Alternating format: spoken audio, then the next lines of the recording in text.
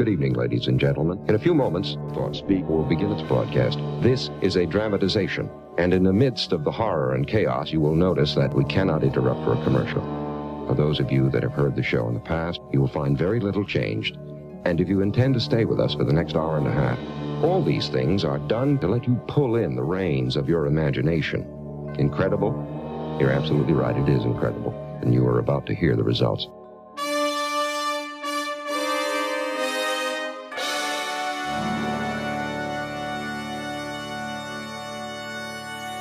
Welcome to Thought Speak, a podcast dedicated to the discussion of K. Applegate's 1996 book series, Animorphs. I'm Coleman. And I'm Mitchell, and boy, oh boy, are we excited, folks, to be bringing you our review tonight. At least I am. I'm incredibly excited. I mean, the last episode was put out, less than a month ago, so this is an exciting time to be a Thought Speak fan. We're putting out episodes slightly quicker than before. Life in the fast lane! That's us. We're in the fast lane now, folks. Yeah, and a big part of it might have been the fact that we both knew, or at least I knew going into it, that this was a good book. I remember it being a good book, and there are a lot of fans telling us that it's their favorite. More than some of the other books, in fact. I'm constantly hearing people, not even Tobias fans specifically, but just people in general saying 23 is one of their favorites. 23? Wait a second. Isn't Hork-Bajir Chronicles next in the release date lineup? And hasn't ThoughtSpeak had a great track record of following the release date lineup? Oh, Coleman, you silly, silly fool. You assume that we care about things like that, or pay attention to things like that. Well, there was a time, young Coleman really, really cared that we review these in the release date order. Yeah, but here's the thing. I know for a fact that I've read number 23 before in the past. My memories on it weren't that clear or very strong, but I know I'd read it, at the very least. Now, you never read it before? I think I started reading it, as a library book and just didn't finish it for some reason. Okay.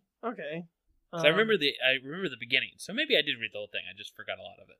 Well, I know for a fact that both of us have never read the Hork-Bajir Chronicles, and that being kind of a bigger book, I'm definitely okay with saving it for a later date. So just to save us from all the emails, we are aware, people. You're going to get the Pretender before the Hork-Bajir Chronicles, so I apologize. I don't think people are going to be that mad or offended or I mean, as long as we put out, our reviews on both of them. Hork-Bajir Chronicles is coming next anyway, folks. So get pumped for that. I'm excited to read it. I mean, it's a big one, and I've never, like you said, neither of us have ever read it, so I know there's going to be trees involved, possibly a female Andalite. What? Who knows, man? It's going to be some crazy backstory. I mean, I guess it gives you more. I mean, if we got into the Pretender with some Hork-Bajir knowledge and maybe been even more sympathetic for them, it would have changed a few of the end parts of the Pretender, I think. Yeah, I guess so, because, we do get a lot of good Hork-Bajir time. In fact, let's go ahead and discuss the cover here, because Tobias books are always kind of a little treat in that, we've got the creepy human Tobias kind of with his opacity turned down a little bit in the background lurking, while Hawk Tobias morphs. And in this one, we've got him morphing a bunny, which is fairly deceptive of them. Yeah, some of these covers are actually getting annoying in how they're just picking some random small morph and making that the cover. Well, I don't know if they're specifically trying to avoid battle morphs for everything. And you can't have the same battle morph, I understand that, but I don't know. The rabbit. I think they're trying to put a different animal on the cover each time. I think that's what they're doing. But actually it's not that bad of a cover as far as these things go. It's kind of cool in the sense that you have the bird of prey turning into prey. I mean, that's interesting, I guess. Exactly. And the colors are cool. I like the color scheme. It's pretty badass. Yeah, it looks kind of like a sunset horizon, you know? The closest thing they've gotten to actual artwork on the cover so far. Exactly, and on the inside cover, it's a scene straight out of the book. What a treat. Mm-hmm. That's nice to see that for once. So. Exactly. Let's jump to the back here, and I'm going to be the one to read it this time. Good, because I don't actually have the book in front of me right now. Terrific. Someone's looking for Tobias. Someone who says she's his long-lost cousin. Tobias isn't sure the person is telling the truth, but she's really nice and knows a lot about him, and what she tells Tobias definitely gets his attention. It seems a lawyer has discovered Tobias's father's last will and testament, so Tobias needs to attend the reading. His cousin even offers to go along, but something just doesn't feel quite right. That's when Tobias, the other Animorphs, and Axe decide to do a little checking on this cousin, and what they discover will change the rest of Tobias's life. So, right off the bat, this book is just misleading you into what it's about, because what it does not mention is a little Hork-Bajir kid named Beck. No, I'm gonna raise a point here real quick, right at the beginning. Go ahead. Point me, bro. It's very interesting. So I read this book into last week, maybe a little early, maybe middle of last week or something. I actually don't remember a lot of the plot, and that's not usually a problem for me with, especially Animorphs books. I've got a pretty good mind when it comes to remembering the plot and the intricacies, so we can talk about them. Right. Well, I mean, this is a real Hork-Bajir heavy book. Maybe that's what it is. And I remember the stuff in the meadow and the rabbit and all of that, but yeah, that stuff all kind of blends into the background. I mean, you know that the Hork-Bajir have these character developing moments whenever they're visited. You're just not necessarily sure what book it occurred in. This is one of those books. Yeah, that's true. It's a good point. But yeah. Luckily, we have a summary, so we'll be, exactly good to go. Yeah, and right off the bat, this book starts out very much like the other Tobias books, with him chilling in his meadow. Only this time, we learn through his own narration about his growing starvation at the hands of this rival hawk that's kind of been encroaching on his territory since at least a past book. He's mentioned him before. Yeah, and it's cool because this is the main inner demon that the character's struggling with, as many of the Animorph books have dealt with. Oh yeah, I love the line, in fact, that it's like, he looks just like a red tail hawk, just like me. So it's like looking at myself, basically. Yeah, and I'd compare it to, this is just like Rachel being a cold-blooded killer and Jake being a leader and all these things that each Animorph has to deal with. I feel like this book is really compared to like Jake's number 11 or number 15, in the sense that, yeah, it's the trope that we're going to be dealing with, his struggle throughout the entire series, but it kind of kicks it up to a notch where it's actually like really good writing. It's really the fact that he's having trouble eating as a hawk because of his human side. That's good. That's a good emotional journey for, as we keep saying, a kid's book series. Oh yeah, this whole book is about Tobias kind of coming to terms with his hawk side, his human side, just what he is in general. And there's the weirdest part of the book is definitely this part here where he's trying to swoop down on the bunnies that we've got from the cover image, and he's got these like weird flash visions where he becomes the prey and he sees himself as a hawk swooping down on him. And the execution in that is a little awkward. I don't think he needed him to have actual like hallucinations in his struggle. I think it would have been nice that he's just like, if he just got to the point where he was like depressed and so sick of eating not a hamburger, and they show that with the whole roadkill part, but I think that's all you needed. You didn't need to have him having these flash hallucinations. Yeah, my main beef with the flash visions is that they're not really explained, because whenever you get a character doing something weird like we have time travel in this series. I immediately think Ellimist. Yeah, we need to know that this isn't supernatural, and it doesn't really give us that. No. So, you mentioned roadkill. Well, because he has these weird visions and he's starving, he's forced to go eat roadkill. And he does this in the city somewhere where, of course, he runs into Rachel, or Rachel runs into him. That's not very good. More like it. It's a little too much coincidence there, but... Right, but at the same time, it gives him a good reason to go see her later that night, and he even tries to bring it up, but she shushes him, basically, to deliver some big news. In fact, the news that we learned from the back cover. Also kind of coincidental that she is the one to tell him that a lawyer's looking for him. I'm sure she told the rest of the team, don't worry, I'll let him know. Well, yeah. On one of our nightly visits. Of all the ways he could have found this out, it's just weird. Like, they could have done a scene where he was just like he kept a lookout, kind of, on his old house. Like, he hated his life, but, he still kind of, like, swung by there every once in a while. No, you know what would be even better? Some mail or something? No. Okay. It's funny that you bring up mail, because my idea just now is that it would be hilarious and probably very smart if Tobias this entire time had a P.O.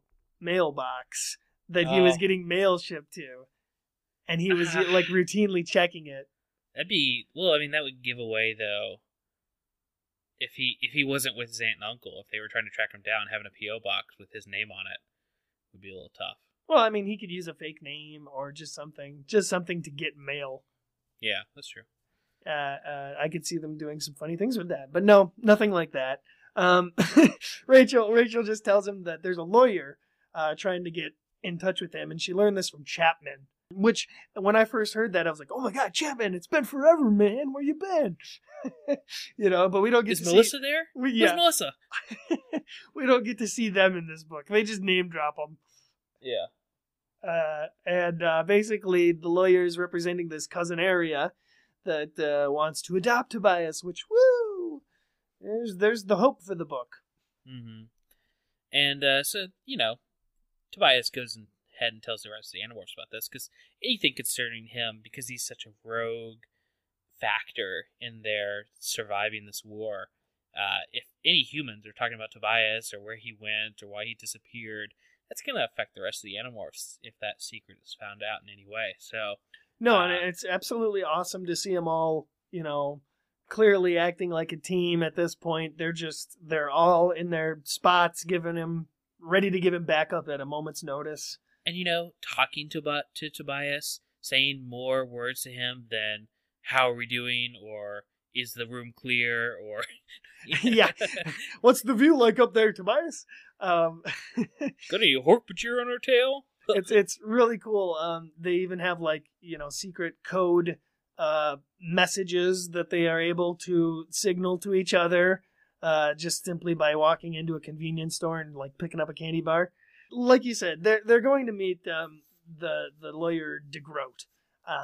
And we got a great description of Tobias morphing from bird to human here, the first in this book. And I believe what might be the last mention ever of them being and they had left me a backpack of clothes here, because that goes away, I think. Why it definitely doesn't in the later in this book. There's no mention of him being provided clothing. Half this book.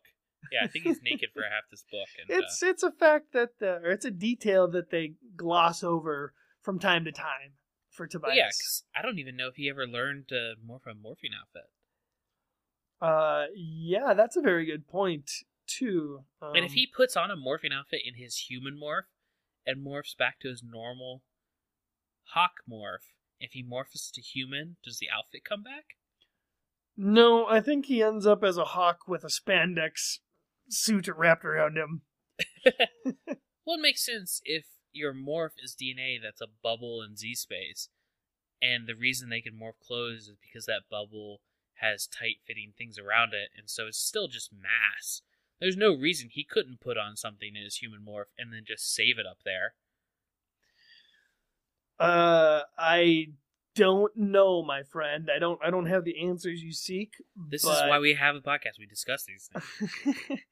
is there Tobias clothes? I just wanted to point out the fact that rarely do they ever mention the fact that when Tobias morphs human, he's, gonna need a lot of clothing. Look, I'm sick of this broad storytelling and us dancing around the issues. Who bought this backpack and where does he keep it? Okay, moving on.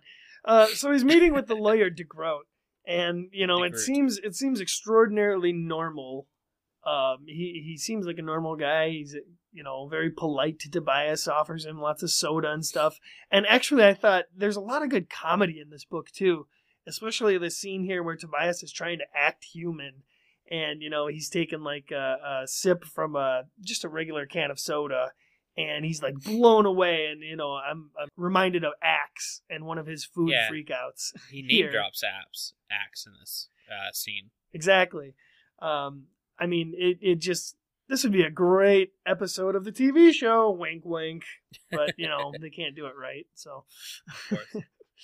And the lawyer continues to tell him about Arya, the cousin that has been apparently off in Africa, on photographing assignments all this time. Yeah, so I mean, it's really his first inkling that his father is not his father, which is probably the only truth to this, right? This is the only truth that comes out of this whole lawyer thing, is that he finds out that his father was not the guy he grew up with, or right? Yeah, they kind of had to actually reveal his real past to him here, just because, otherwise, I mean, they wouldn't have been able to call him in there because he had been a letter full of nonsense from somebody he didn't know. So yeah, but the problem with this, though, isn't if later on in the book he finds out, all of that is untrue, and I don't think I'm spoiling anything since the name of the effing book is The Pretender. Which I wanted to bring up something about the title of that. Yeah, we're gonna talk about the title later. The title is a big part of the book, I understand. But yeah, I mean the fact that he shouldn't believe any of that, even though he's getting real information in this scene. Right, I know, and that's kind of what throws him for a loop here. Is that first of all, he is hopeful as hell that this is all actually going as positive as he hopes it is. He's got a long-lost potential relative here that wants to adopt him. I mean, it just seems too good to be true. And spoilers, it is. But spoilers, it is. But exactly. This guy really does sell him. This might be the best Yeerk plan ever, because they sell him on the situation and even convince the entirety of the Animorphs that this is real. Well, yeah, we're just saying it. Sure, yeah, he's a Yeerk.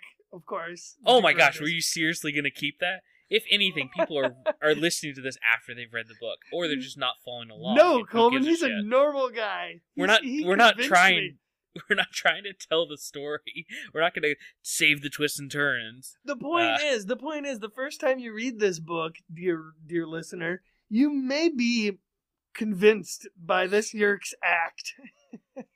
That's how convincing it is. Yeah, well, whatever. Well, he tells Tobias that he's going to go ahead and read the last will, like the back of the book said, on Tobias's birthday, which, funnily enough, Tobias can't even remember when that is. That's a little bit chunk of his book, him trying to figure out when his birthday is. Well, yeah, exactly, especially since he doesn't, inform the rest of the team about it until a little bit later. And in fact, as soon as he leaves from DeGroat's office, it's kind of a cool scene where, he just wants to get out of there, get away, think, for himself for a little bit. And Jake is kind of helping him out a little bit. He realizes Tobias has somebody following him, so he kind of alerts Tobias, and there's a little getaway scene where, Tobias has to run away from this whoever's chasing him, which kind of is pretty a big giveaway that, it's probably a Yeerk plot. Well, it sounds kind of dumb, too, that Tobias runs out of there and ignores the other Animorphs, because he wants to be alone. But it's stupid. You have the other Animorphs there as backup. If you look shaken up and you run out of a place in Human Morph, and not tell anybody what's going on and not try to make any kind of meetup or anything. Well, no, he does. This is the cool part. I remember I told you there's a cool part where he goes into the convenience store and gives them the everything's okay signal. Yeah, by I'm picking just up saying the that candy bar. him being actively upset. I mean, I'm surprised Rachel didn't tackle him to the ground and Barrymore. Well, he says it himself. He has to remember how to act human at this point. So he probably hasn't had to deal with emotions and things like this. Remember, he's been a Skycam for the last 22 books. It's true. So after he loses his tail, as well as the other Animorphs, he kind of just goes for a fly and is led to the... there's a harsh turn right here where he's just like, I'll go to the Hork-Bajir Valley. Yep, Elimus. Why not? He just feels compelled to go visit the Hork-Bajir colony there in the what we'll call the Lost Valley, I guess. Yeah, compelled by the plot. The power of plot compels you.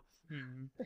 So he flies into this unseeable, unknowable place, and we get a lovely reference to the Hork-Bajir Chronicles here. Did you notice? Oh yeah, I did notice because we just read the Hork-Bajir Chronicles and we're totally doing this in order. Of course. No, I missed this when I was reading it. I didn't catch that it was referencing Hork-Bajir Chronicles. Oh, he says I've only been to the valley twice. Once when we initially took them there, and then the second time when I heard a crazy story or something. He alludes to the Hork-Bajir Chronicles.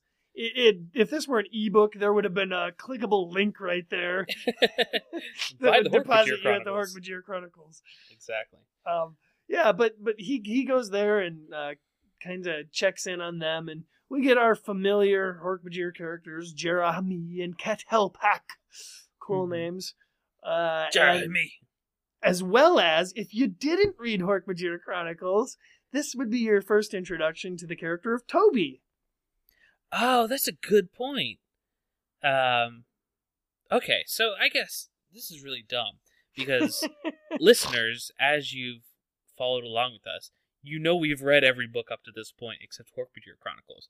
I'm so in that Animorphs mode of knowing there's a lot of books I haven't read. I think I read this and just chalked it up to having skipped a book or something. Even though we have a podcast on Animorphs and we've been reading every single one. You didn't even comprehend that? I didn't even question it. I was just like, oh, I must have missed that. Moved on. Oh yeah, clearly there's always been a character named Toby here. Or I thought maybe they introduced her in another book or at the end of a book or something, and I missed it or forgot it. No, so, wow. Toby is like the equivalent of like the only intelligent Hork-Bajir. Like this is the one capable. Well, no, of really I know carrying Toby. out a conversation. I know Toby from all the other books and the end of the series and everything. I'm aware of her. I just forgot that she hadn't been introduced yet. Yes, well, this is her introduction, good friend, and it's here that Toby warns Tobias that the Hork-Bajir child Beck wandered off somehow, got out of the valley, and wandered away and is now missing, and it's been like a day or two. So stuff's getting pretty serious here. Yeah, and they this is another small issue I have with the book, that there's a nearby Hork-Bajir facility to the valley that they raid. Maybe that's just part of the Elimus's plan to up their numbers, but it seems a little convenient that it's like, oh yeah, we've been fighting this whole other war over here while you guys been doing your missions. Well, no, I actually really liked that little bit. Tobias learns from them that they have been going on these raiding missions and increasing their numbers. And it's even kind of funny because they're like, well, how did you think we've been getting more and more Hork-Bajir? And he's like, I didn't think about it, honestly. Well, yeah, I don't know. It's just weird that they have a facility like right by the valley. And I think it's a little bit further away from the valley than whatever you're thinking. Nope. I'm picturing valley and then like right next to it, like huge industrial factory that just Hork-Bajir are climbing all over. I highly doubt that because it's apparently. Well, first of all, Toby tells him straight up, like, it's not in your town. It's far away from here. So there's that going for him. And second of all, only they know the location of this place, and he's not even giving it up to Tobias just yet. Yeah, that's a good point. But at this point, they're kind of assuming that Beck has probably been captured or something bad has happened. Yeah, and they're just like, you go fix it. Yeah. Go ahead, Tobias. You can do it. Back in his meadow, once again, Tobias, he's just, let's call it not performing. It's a regular problem. Happens to everybody. They intercut quite a few of these scenes, actually, of him and his Tobias chilling, losing the wild, desperate race for food that it is, once again. Except this time, Axe makes an appearance. Oh, yeah, and it's nice. I love these little interactions where Axe just breaks out of the forest into his meadow. He's like, yo, what up, best friend? Anyway, Tobias is finally bringing the team up to speed. He's explaining both of his situations, and very much like he thought they all would. Everyone kind of broke it down and analyzed it in their own various ways. Which, what's great about this book? He talks about Cassie, but he never really gives a lot of dialogue from Cassie. She's got a couple of good lines in this book, like actually good dialogue towards the end. But other than that, he doesn't recall Cassie or even Marco, or even a lot of Jake in this book. It's weird when Marco isn't chiming in every 5 minutes. Exactly. This is primarily a Tobias and Rachel book, really. Yeah. Tobias and Rachel, featuring the other Animorphs. And then we move into kind of a little bit of a dull stretch in this book where Tobias and Rachel go on a secret love mission to spy on Aria. Yeah, this is definitely a lull in the story. Looking back, they do go and spy on Aria in her downtown hotel room for quite a while, and she just appears to be normal for a good stretch of it, and then she gets a call and suddenly has to leave her room, and she's on the move, and it's very whoa, it's go time. It's like a very unnecessary action scene that happens here where Tobias and Rachel in bird morphs are very conspicuously riding on a police car and then doing all this just unnecessary movement as they follow her around. And as it turns out, she's only going to this place that's right there in town. Frank's Safari Land and Putt Putt Golf. It was basically an action scene brought to you by the same writers of Spider-Man 3. That's the kind of tone they were going for there. It was like, hey, wacky. We've got nothing to do here for this part. What would Michael Bay do? We wrote ourselves into a corner. So yeah, they're riding on a police car. Go, it's actiony. Basically, they follow Aria to this place, which right away, I don't know what it is with the Animorphs universe and just mistreatment of animal places, or if these places were more rampant in the 90s. I guess that's probably the case, right? I mean, the 90s was when I read the one and only Ivan. Okay, I know that animals have been held up in malls and terrible places for a long time. Well, yeah, I think the 90s is when conservation really took off, because you had the Zootopia magazines that were passed out in middle schools, and I think treating animals better is kind of a 90s thing. I shared with our friends on Facebook very recently an article about the Rainforest Cafe reopening in the Mall of America. It closed years ago, I remember, and I remember going there as a kid. It was a decent place. Food wasn't that great. Atmosphere was kind of interesting. It's crazy to me that you're talking about this like an old place. I've been to 3 Rainforest Cafes in the last year. Oh, really? Wow, that is crazy. Yeah, well, the new one is opening in the Mall of America. I'm not trying to advertise for it by any means, but I don't think they do. Come on down. I don't think they do live animals in story. I've never seen a live animal in a Rainforest Cafe. Exactly. So I don't know what the Animorphs beef with that is. I don't think that was a real thing. I think she made that up. And that must be why they had to move on to a place like Frank's Safari Land and Putt Putt. Back at Frank's Safari Land and Putt Putt Golf, things are not going to go well because not only is it that kind of place where he's got animals that look miserable in cages, there's also a sign that reads Deadly Midget Freak the Living Razor. So, we found Beck. That's good. I mean, it's actually incredibly good because the fact that he has a sign out there means that, no Yerk is running the place or anything. So that's pretty lucky. Yeah, and this is them finding this place and Arya going here at just the time they were following her to just coincide. Yeah, this is actually one of those books that the coincidences... While there's coincidences in every book, this one they're starting to rack up and annoy me. So it may affect the review score at the end. They basically spy on Arya's conversation with Frank here, and again, she seems kind of like the normal photographer type. Definitely not at all like Visser 3. Yeah. She's definitely one of the weirder morphs of Visser 3, and the fact that she's acting so normal. Like, it really makes me think that she's like a vacation body for Visser 3, and that all that stuff he did at the hotel, and it's just kind of what he... Visser 3 heard from Visser 1 about how great it was to be a woman, and he just had to feel it for himself. Yeah, it's just feel free. Girls like to have fun. So after their little conversation, Arya just kind of plays dumb about the Hork-Bajir.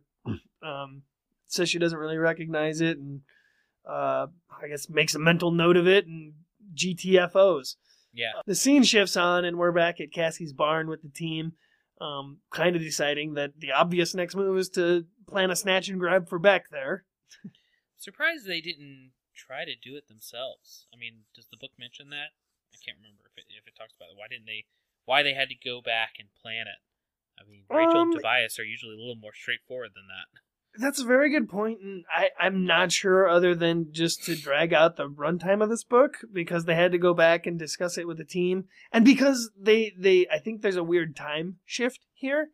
Going to Frank's and spying on Arya and all that happened, I think, later in the day, and they specifically mentioned that this is also a homework session, where they're going to spend a lot of time working on homework and getting caught up and stuff, because that's another thing they got to do. These child soldiers. Gotta make them bills.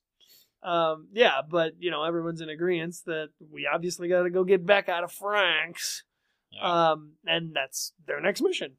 Rachel's going elephant to smash things up. Tobias is using his Hork-Bajir morph, an underutilized one, I feel like.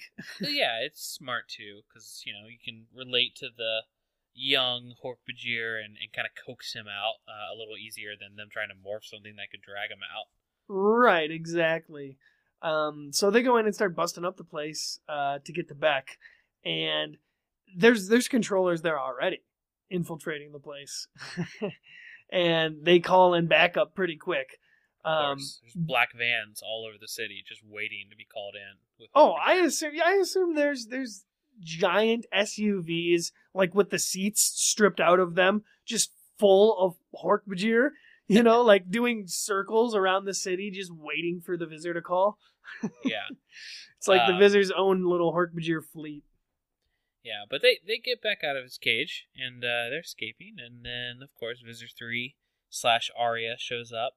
Well, no, this is just Visser 3, straight up. Oh, he doesn't come in morph? Well, no, he comes in Visser 3 mode. And you know what? This I wanted to point out. There's a bit of continuity that I'm not sure about right here, if it's kept or not. So Visser 3 recognizes Tobias's morph as Ket Hellpack. And he specifically mentions, here's one of those runaways. I don't think this is continuity. I think it's pretty clear that it's not... He doesn't recognize the Hork-Bajir as far as who it is. He just sees a Hork-Bajir that's not on his side and assumes it's a free Hork-Bajir.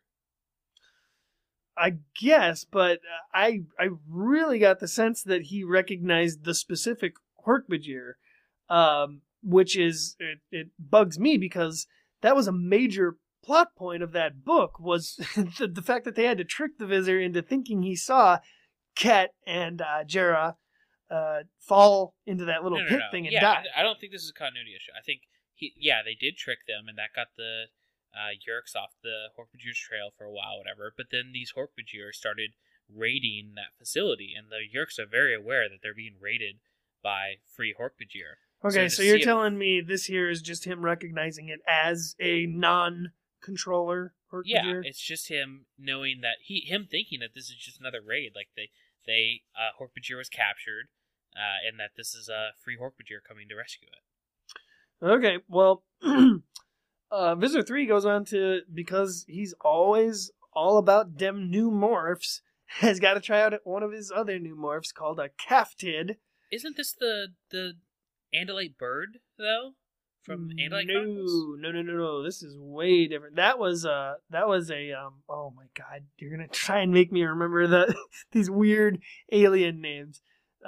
No, it was a K sounding one, though. And it had multiple wings and stuff, doesn't this? This isn't a bird, though, my friend. This is a big 8-legged, so it's more like a spider body thing with wings. It says it's got 2 wings. So it's like a winged spider thing that spits acid. It's probably like a hornet-looking thing or something. Yeah, maybe. It spits acid, which is no good. And he ends up spitting it all over Tobias because Tobias takes a shot for Beck, which is the end of the scene, really, because it allows Visitor 3 to get away with Beck and thus, gives Tobias something to guilt trip over for the rest of the book. Yeah. Because we immediately cut, away from the mission back to his meadow, where Tobias is just furious with himself and really, really hating life as a hawk at the moment. When, Axe shows up again and gives him a little pep talk. Good. Well, he tries humor. Axe is not very good with humor. Can't really make a joke. It's not really discernible as a joke. And so, yeah, they go to spy on Arya more. So, yeah, I guess you're right. Earlier, Visitor 3 didn't show up as Arya because they're still trying to figure out what she's all about. Yeah, but it's very convenient, for him to be on the scene there so instantaneously. Yeah, and again, we get more them spying on Arya, and again, her seeming to look normal. Yeah, she saves a little kid. Oh, yeah, really cranks it into overdrive here. Makes 0 sense. Because if this is a real person saving a kid, super convenient. But obviously it's not. It's Visitor 3. So why would he save a kid? And then it even kind of insinuates that maybe, like later in the book, it insinuates that maybe that was a setup. But when would they know that any Animorphs or Andalite bandits would be watching them to try to trick? I think every time he used that Arya morph, he assumed that he was being tailed.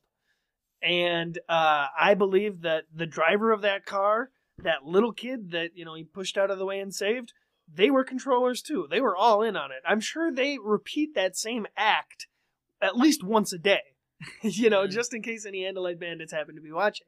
But if it happened once a day and any Andalite bandits were watching and they watched long enough to see it happen more than once, then that would give you away. Okay, well, you know what? That's just a problem that's not addressed in this book, Coleman. Convenient. I'm just trying to give some explanation to how it makes sense. They see this, yeah, and Tobias is super conflicted once again because he's like, you can just see his hope meter. If this were an RPG, it'd be building and building and building. He's so hopeful. He's like, I'm going to be human again. I got loving family. It's going to happen. He's more optimistic than usual. And him and Rachel, even, he goes over to her house and they have a deep relationship conversation. Oh, it's great. Yeah, if you had any doubt thus far reading in this series that these two are meant to be shipped, here you have it, really. Yeah, Rachel's just gung-ho about him being human again, so. Yeah, she lays it flat out, There's tons of stuff that we can't do because you're a bird. My boyfriend can't be a bird. Yeah, and I'm desperate here. I'm looking at Marco like he's looking pretty good all of a sudden. So that's just shallow of her. She should marry that bird. Put a ring on that bird. Put a ring on that talon. Like around his neck. And then walk him around on a leash. So finally, after 3/4 of the book, Tobias finds out his birthday, which is tomorrow. Oh, yeah. And his birthday's tomorrow. Rom's tomorrow. Right. So, yeah, and then he flies off because he can't really handle it. There's a lot going on emotionally for Tobias this book, and this is why it's so great, is because it really, I believe, accurately depicts the struggle of a human trying to live the life of a hawk. I will give you that. It definitely depicts that. Exactly. And in fact, we go back to the meadow again, and there's this really good scene that I think would just be amazing, animated, or I guess if you're more the live action person thing. Animated. Because that's how I imagine the series, Coleman. That's how it rolls in my head. Yeah, but you can't just throw out this scene in particular for being such a good animated scene. I can. Because it's him sitting in the meadow, miserable as hell as a bird, thinking, his hope meter is at its peak. He is right now believing so hard that, being a human is right around the corner, that he's so tempted he goes down to the ground and starts to morph human. And then he has to, think about it for a second, go, no, wait a minute, we got this mission going on. I'm going to put it on pause here for a sec. And because he's still starving, he's got to go fly off and eat more roadkill. What part of that has anything to do with being animated? What part of that uses the format better than Because I could see it as such a dark, ominous scene. I just imagined it brilliantly. I'm sorry you don't have the imagination. No, I just imagine it like a normal person and imagine it in live action. No, yes. I can see it being a fantastic scene. I know what you're saying. You're thinking back giant moon in the background, and he's sitting in the field with the swaying cicadas playing. No, I'm thinking an ultra close-up on a silhouette with glowing eyes of the hawk tearing at this bloody carcass. And Tobias just thinking yep, just one more night of this. No, you want to see what this actually should be. Picture a live action red-tailed hawk landing in the meadow, and Boo, you see, I can get that on Discovery Channel. Shush! You see the frustration and the terror and everything coming together, and you see him morphing to human, and extreme close up on his eye, and as his eye is changing from hawk to human, tears form. Something he can't do as a hawk, and he morphs back. Oh my Boom. gosh. And then he wins a daytime Emmy. No, that'd be amazing. His tear glands form and immediately start streaming before he even gets full human. That's powerful. That's powerful. Okay. Moving on. The team goes right into their next mission, which is trying to get the mission going by going to visit the Hork-Bajir Valley so that Tobias can kind of weasel the location of this Yeerk facility out of them. They go there and they talk with the Hork-Bajir quite a bit here and basically team up with some of the Hork-Bajir raiders that agree, and this is the only way that they'll give them the location, is if they go with them. Yeah. Which is kind of cool. I mean, they're rolling with their own Hork-Bajir team for once. It's really cool. It reminds me a lot of that scene in Jurassic World where they're running through the forest with the velociraptors. Yeah, kind of. Similar to that. But yeah, so there's this whole new plot of the Yeerks are putting in a giant Dracon beam that'll be anti-air. Right. Yeah. Where did this plot come from? Oh my gosh, this Yeerk facility's got a giant gun. It's oh gosh, we need something. We need some nefarious plot. Gun, bad, shoot. It couldn't have just been okay, this is a facility where some of the Hork-Bajir controllers go to get massages or something because they're in terrible shape. No, it's giant gun zone here. You know what would make more sense and be incredibly relevant to the themes of this book? If this was a processing plant for Hork-Bajir's new Hork-Bajir controllers, and they were being trained to use their new bodies. It was a training facility. Yeah, that'd be kind of cool. No such thing, though. And they quickly decide that their best course of action here for locating Beck is to get on the inside. And to get on the inside, they're going to have to go small, and they're going to have to get captured, which is exactly what they go about doing by having these Hork-Bajir raiders just flat out get captured by the enemies. Which it works. I mean, it's one of they do this a few times in the series. It's pretty smart. Right, yeah, no, this is their kind of, right, this is the Animorphs' go-to strategy at this point is, well, screw it, let's just let them capture us and we can work our way out of it. I mean, to be fair, this is literally how they win the war, too. I know, I mean, the Visor 3 has been foiled so many times by boxes, cages, The list goes on and on, really. Anything cubicle, just keep away from the visor. Uh-huh. Yeah, exactly. So as soon as they're in there, Tobias is easily able to demorph and kind of hawk walk himself right out of the cage. And then he remorphs Archbajir again and easily gets the keys to the cage and frees everybody. Yeah, and then it's just all hell breaks loose. They go battle morphs and do their thing. There's a very, kind of sloppy action-esque scene here where everyone's going battle morphs and Tobias kind of demorphs and returns to the sky as a hawk. And this is like where it gets weird, or at least for me it did, because Arya shows up riding in a helicopter, and this is how Tobias pieces it all together, that Arya is Visser 3. And he's very devastated by this news. I mean, all of his hope has just been dashed here. Like, he falls out of the sky and just doesn't want to go on. In fact, he doesn't even get up. It's Toby who finds him on the battlefield because she's there too for some damn reason. Yeah, and I can picture him just, or not him, but Toby just throwing Tobias at Rachel and being like, "You take care of him. I don't know what's going on." No, I imagine it kind of more funny. Funny / cute, I guess, because Tobias is just sort of wallowing there in the dirt, like as a bird, not wanting to get up. He says himself he's not even injured. And, yeah, it's basically a scene from Twilight. Toby walks up and just kind of picks him up, cradles him in his arm, walks him over to Rachel, and then I imagine it just kind of nonchalantly, like, holding him up to her, and she's like, okay. Bird delivery. Exactly. And this is where Tobias kind of has his little breakdown freak out where he tells everyone, no, Arya's Visser 3, so that whole thing's not going to work out, guys. Which makes the next scene pretty good. I mean, it's Tobias has to go back on his birthday and see what the lawyer is offering him or whatever with Arya, and it makes it kind of a tense scene knowing Arya is Visser 3. And right, yeah, I mean, she even hugs him. Oh, man, how many of them can say that they've actually hugged the Visser?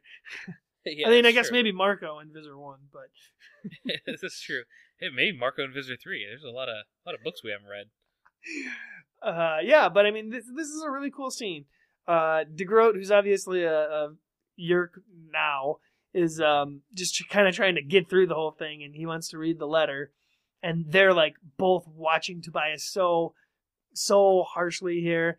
And he says the thing that saved his life is how he forgot how to use facial expressions, which is kind of dumb. What? I like that. I like that a lot because it's true. I think that's how it would be.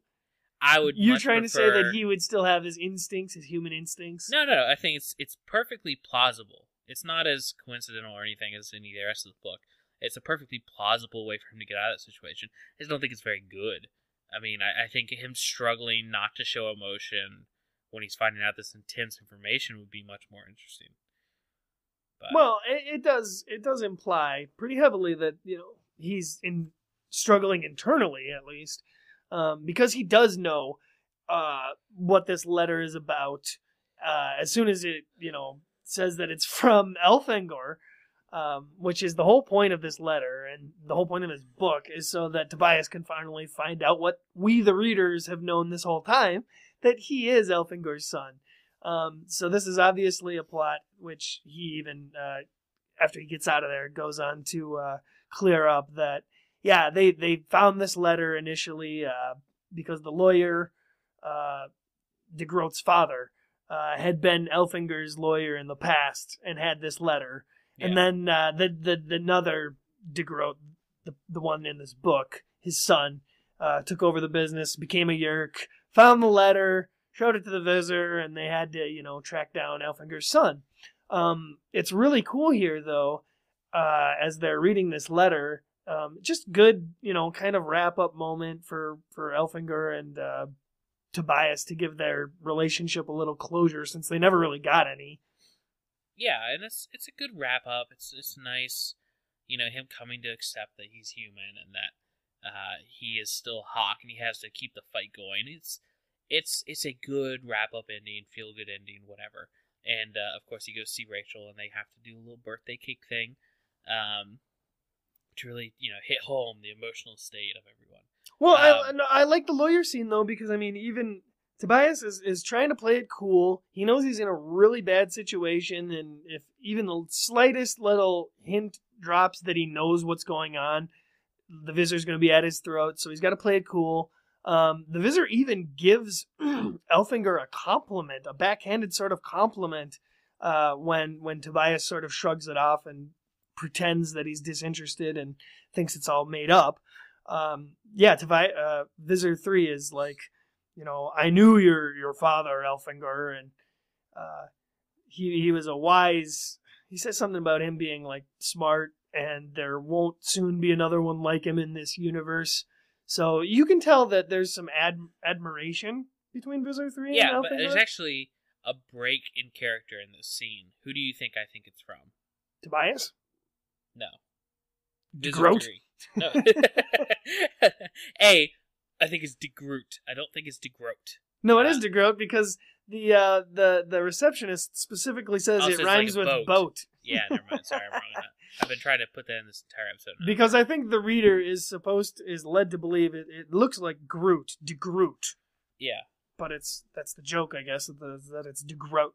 Yeah. Anyway, breaking character. I think Vizier 3 has a very big breaking character here. So they're in this room. Everybody's a controller. Tobias is here.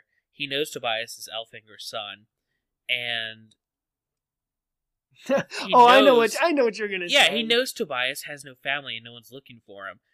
Why wouldn't Vizier 3, just as a show of mockery to Elfinger, or just because he's Vizier 3, why wouldn't he make a controller or just flat out kill Tobias? Well, to understand that, you gotta first understand his excuse here, is that he says, this kid is no good, he's some young punk, and he would be a disgrace as a controller, and he doesn't honor his father, and, that's why I think that he even gives Elfinger this compliment, or is shown to think highly of Elfinger here, because it's led... His son is such a disappointment.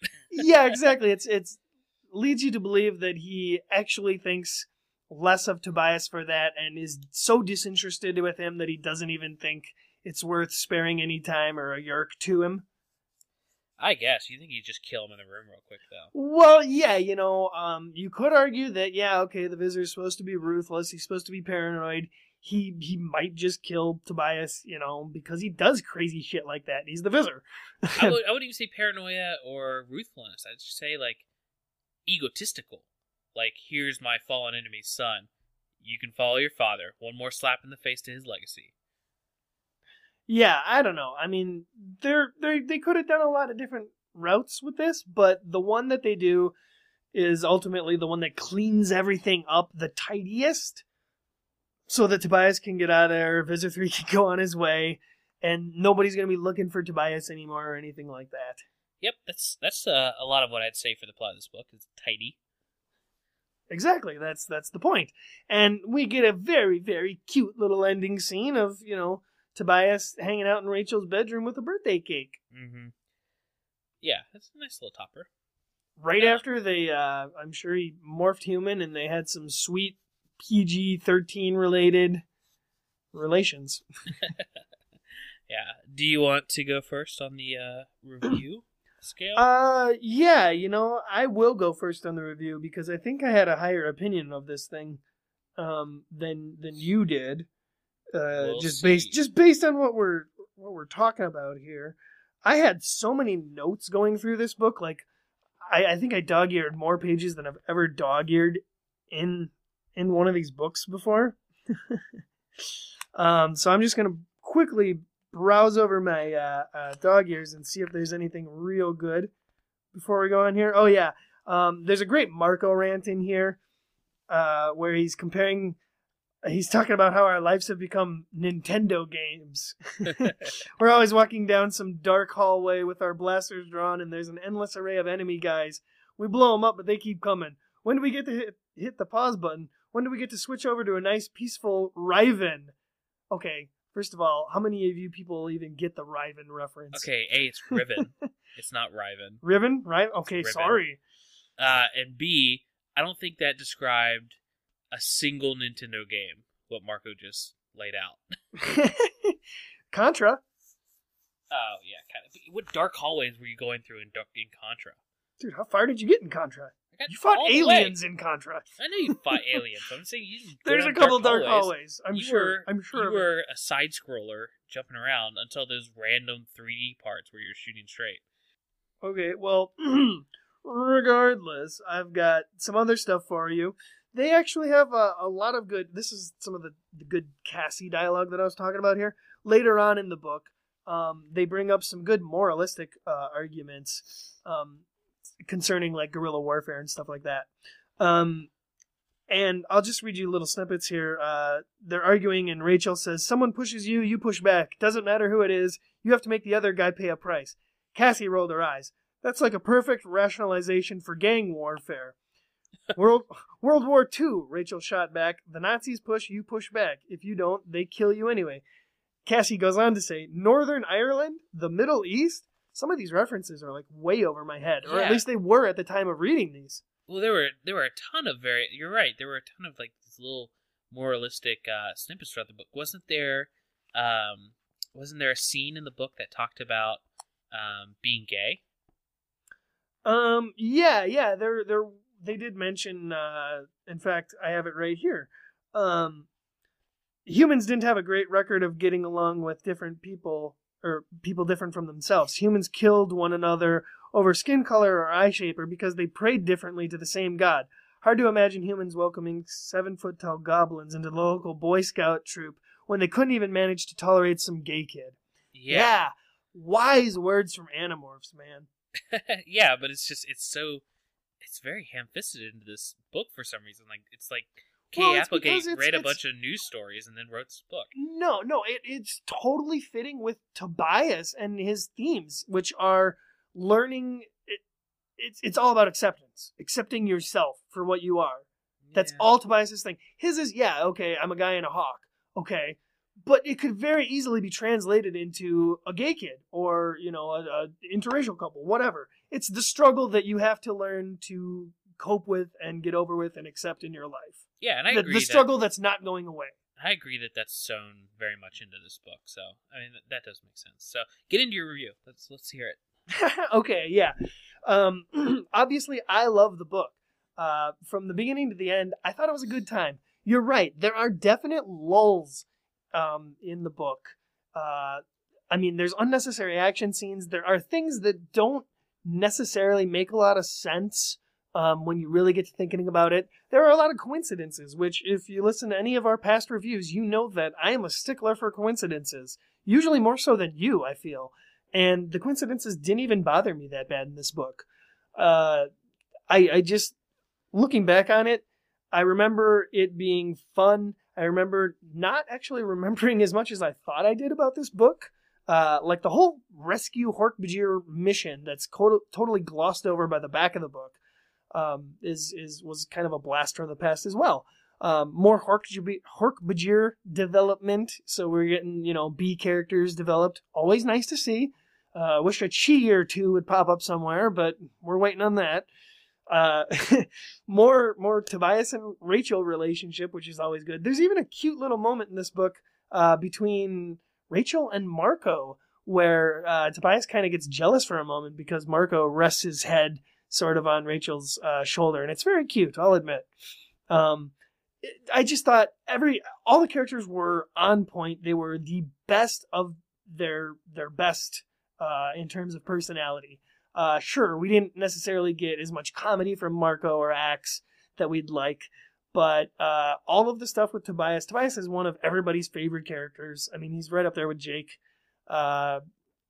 It's good stuff. It's good stuff. It's a great story of accepting yourself, and for me, it was a solid 5 out of 5 Hawk Walks. Ooh. That's a high score. And while you ruminated on that, 5 out of 5, because yes, I really enjoyed it. Let's talk about the title, The Pretender.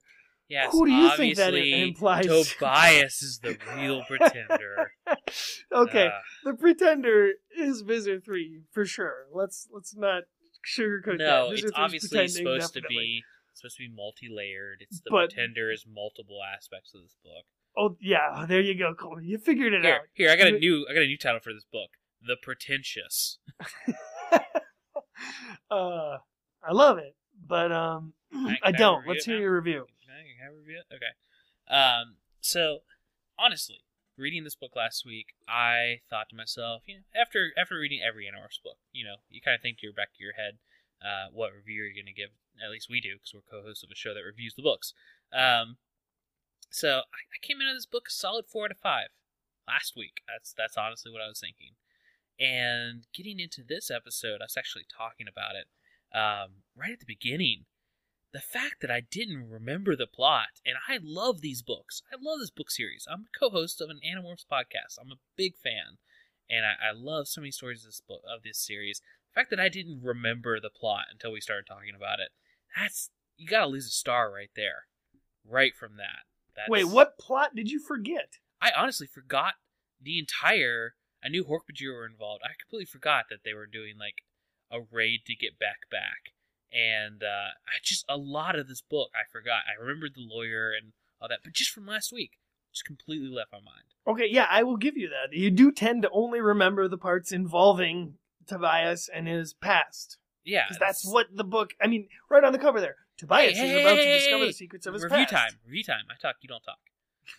This is not fight time. Yeah, I'm jumping in whenever I feel like it. No, shut up. We don't do that. So yeah, I gotta knock off a star right there for just not making an impact with the story of the book. Which these are books; they should have strong stories to support their characters and stuff. And I'll 100% give it that the Tobias parts of this book where he's struggling with being a hawk, even though we have rehashed that over and over again with his character. This is the book that really defines that and really plays that up and has him come to grips with it, and all of that stuff is great. I mean, even hallucinating aside, still really, really good, and I really enjoyed those aspects. Eating roadkill and having to deal with that, awesome. That would normally right there earn a book 4 out of 5 for me, or if not higher. But so I've already knocked 1 star just because the unforgettable plot. And then the coincidences. I know we have to put up with that for a lot of these books, but it was so bad in this one. So many coincidences over and over and over again. And they're blatant, lazy coincidences. That's the difference. We deal with a lot of coincidences, and you could chalk them up to a limit. These were lazy coincidences. So that combined with just the way it kind of wraps up, and just not. Maybe I'm just more cynical when we record after midnight, but I'm not feeling this now that we've had a chance to discuss it. I just got more and more sour as we went through the summary, and so by all means, take my first score that I actually thought right out of the gate, right after I read it, 4 out of 5. But I think honestly, the score from a critical perspective, 2 out of 5. 2 out of 5 deadly midget freaks. No way. Yes. Okay, I thought you were going to say 3, which makes sense. Yes, I think... Come on, dude. 3 is a totally average book. Let me justify it. You can't justify it. Hey, shut up. It was. This is going to be an episode that pisses a lot of people off. It will. That's fine. I'm not trying to just be a contrarian. I flat out dropped a star for forgetting the plot of the book. That's not on me. I don't have a terrible memory, especially when it comes to books I just read. So for that, it lost a star at the beginning of this episode. And talking about it, everything I brought up during this episode, all my critiques of the coincidences and the poor storytelling and the random occurrences and the lagging, yeah, that drops another star. So I only took away 2 stars from an original good score, which makes it 2 at least understandable from my perspective, what I've talked about. I'm not just randomly giving it a bad score to give it a bad score. So that's... Okay, well, we're going to average our scores together, and it gets a 4. It gets a 3.5 maybe. But no, I mean, if that pisses people off, I'm sorry, but I think I've given some pretty good evidence, at least in my mind, why it dropped that quick. So take it or leave it. This is just not one that left an impact on me, and for all I know, I did read this when I was younger, and it didn't leave an impact on me then. You know, I will say, though, I remembered reading this book from my childhood. I remembered him morphing the bunny, but I realize now that I even my memory is wrong. because I thought he morphed the rabbit, which I guess he does kind of at the end there. But I mean, it's like visions of the. So I don't know. My memory's flawed. Yeah, and I'm just saying, like, I'm saying the book is not as memorable as I may believe it to be. Yeah, and that knocks a star off for me. But I will say, yeah, there's essential parts of the book. It's not like you can skip this book or anything. It's important. There's incredibly good aspects to it. It does stay on theme. It's one of the best Tobias books. Yeah, parts of it. I'm just saying the execution just didn't hold up. Okay, so you like the Tobias backstory stuff. You just don't necessarily like the unnecessary elements of it, the action, the stuff that more falls into the tropes of past books. Well, that and just the story itself. Yeah, I mean, I felt like it was a little rushed. Like maybe they didn't have much time to come up with this one. It just felt a little lazy. I definitely think they had the idea in mind that we need to somehow figure out a way to have Tobias learn about, who his father is. Yeah, and so they came up with the whole letter and lawyer and cousin premise. I'll tell you this, I almost took off another star for that too. This was almost a 1 out of 5 because Tobias learning he's Elfinger's son should be a big deal. It should be what this book is about. And it's just one other plot point. Yeah, you know what really disappoints me now that looking back on it? We don't get the team's reaction to this news. No. We barely get Tobias's reaction to this news. It's ridiculous. I would love to hear, what Jake has to say or what Rachel has to say about it, or Marta, or maybe he holds anybody. Maybe he keeps that secret for a while. He doesn't reveal that until a later book or something. But yeah, that could be. I'm not entirely sure on it. You sure you don't want to join me? Drop a star. Come down to 4. No, okay, looking back on it now, I almost feel like a 4 is more accurate. However, I will say, when I put it down, I felt in my gut like good, like 5 good. I know, you texted me, I'm going to give this a 5 out of 5 right after you finished reading it. I was excited. I was like, oh, good for Tobias. Good for him. He got his birthday cake. Good for him. Like, I felt it. I felt good. And looking back at all these kind of technical flaws, it would make a little bit more sense from a technical standpoint to give it a 4 out of 5. But I don't care. I'm sticking with my 5 out of 5. Like I said, right after I read it, I was just as jazzed. Was going to give it a 4 out of 5. But yeah, under the microscope, it doesn't hold up. Well, I know that a lot of the fan base loves this book, as I said earlier. If you're offended at all by us kind of tearing it asunder, welcome to Thought Speak. Sorry, but that's what this podcasting series is going to be about. We don't sugarcoat it here.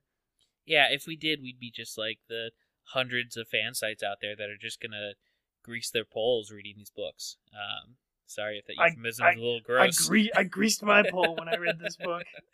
I mean, we're here to talk about them. I mean, the whole point of this podcast is this didn't start out being a podcast. We loved Animorphs, but we didn't start this podcast out wanting to just slob over the entire series and talk about how good it is. We wanted to see if, as adults, this series held up. That was written for 12-year-olds, literally. Yeah, and the more and more we discover, there are definitely certain themes, aspects, parts that are holding up entirely. And then, we do find these other pieces that we realize are maybe filler material or unnecessary action scenes or some of the more familiar tropes that we've seen recycled over and over. We're learning these. We're figuring out the patterns of these books. We're getting it. Yeah, and if my review pissed you off, I'm sorry, but I have a feeling we're going to get, especially going into these ghostwritten books, I'm going to end up really liking some of these books that people hate, and I'm going to really hate some of the ones they like. So, right, I don't know. It's going to be all over the place. I assume for the most part I'll like everything. But I think the most fun thing here is going to be talking about the really, really cool original sci-fi concepts that K.A. Applegate came up with throughout the franchise and how they were either properly utilized or how they could have been made better. Yeah. So that's our show for this week. Go ahead and check us out on iTunes. We got a new review on there, by the way. Another 5-star review, which we greatly appreciate. It came, I think, yesterday. Oh, terrific. I haven't even seen it yet. Mm-hmm. Well, keep shooting us your 5-star ratings and reviews on iTunes, everybody. We certainly appreciate it. Yeah, I mean, I really would like to make a push on iTunes because, I mean, if you could go on there and just give us a review, preferably in the higher score, but, you know, just more reviews on there. I want to get to, like, the newer noteworthy section or something, and you really need a certain amount of reviews, and you need them to come, you know, fairly quickly to, like, hit any of that. So I think a lot of people just don't realize there's an Animorphs podcast out there. So if we could get higher reviews, it's not because we're egotistical, but because more people will find the show. Yeah, nothing gets us to put out episodes quicker than people saying really kind things about us and more people noticing us, for sure. Yeah, I would love to move to a quicker schedule, but right now, it's just really hard with all our work and everything, and knowing that, you know, our audience is still a little small. I mean, we love our fans. They're awesome. They write in all the time, and it's great to discuss things with them, but this really would become more of a priority in our life if we knew it was, you know, being heard by more people, and it was getting a bigger and bigger audience, so. Exactly. So getting on iTunes, ratings, reviews, definitely a big helpful thing. But also, you know, feel free to jump on Facebook. We're on there. We reply to everybody on Facebook for the most part. We have a Twitter at MorphCast. You can get on there. I run that completely. So if you want to ask me anything specifically, I'm on Twitter for the ThoughtSpeak podcast. Yeah, and I like posting related articles and stuff like that to the Facebook page. And honestly, communicating with folks on there. I don't think a lot of people go to our website. I think our website is one of the cooler aspects of our show. We have a lot of unique artwork on there, and you post some really cool conservation things about animals on our website. So if you haven't checked that out, it's www.thoughtspeakcast.com. We got a retweet by Michael Grant the other day. What did he retweet? What did you tweet? Well, I tweeted just a kind of a basic advertisement for the show, like, hey, if you love Animorphs, you know, blah, blah, blah. We do this podcast discussing the 1996 series by Kay Applegate and Michael Grant, and I actually tweet tagged them, or what are you going to call it, where you put their name. So yeah? Yeah, and just a basic advertisement for our show got retweeted to Michael Grant's 200,000 Twitter followers. Oh, hell yeah. Well, if Michael Grant sent you here, thanks for listening, and we hope that you listen again. Next time, we will be reviewing, as we'd mentioned so many times during this review, the Hork-Bajir Chronicles. We're finally tackling it. 2 Hork-Bajir virgins finally reading the Chronicles. Yeah, I'm really excited. I think it's going to be really good. I mean, I hope it's on par with, like, the Elemis Chronicles or the Andalite Chronicles. I don't know. I'm scared. I don't know what to expect. It's going to be a tale of treachery and... tree bark. There you go! Of treachery and tree bark. A Hork-Bajir story. It's like the next time. It's like the Pride and Prejudice of the Animorphs series. Exactly. Next time on ThoughtSpeak Cast. Well, until then, I have been your host, Mitchell. And I'm Coleman. Saying peace out, y'all. Have a good one.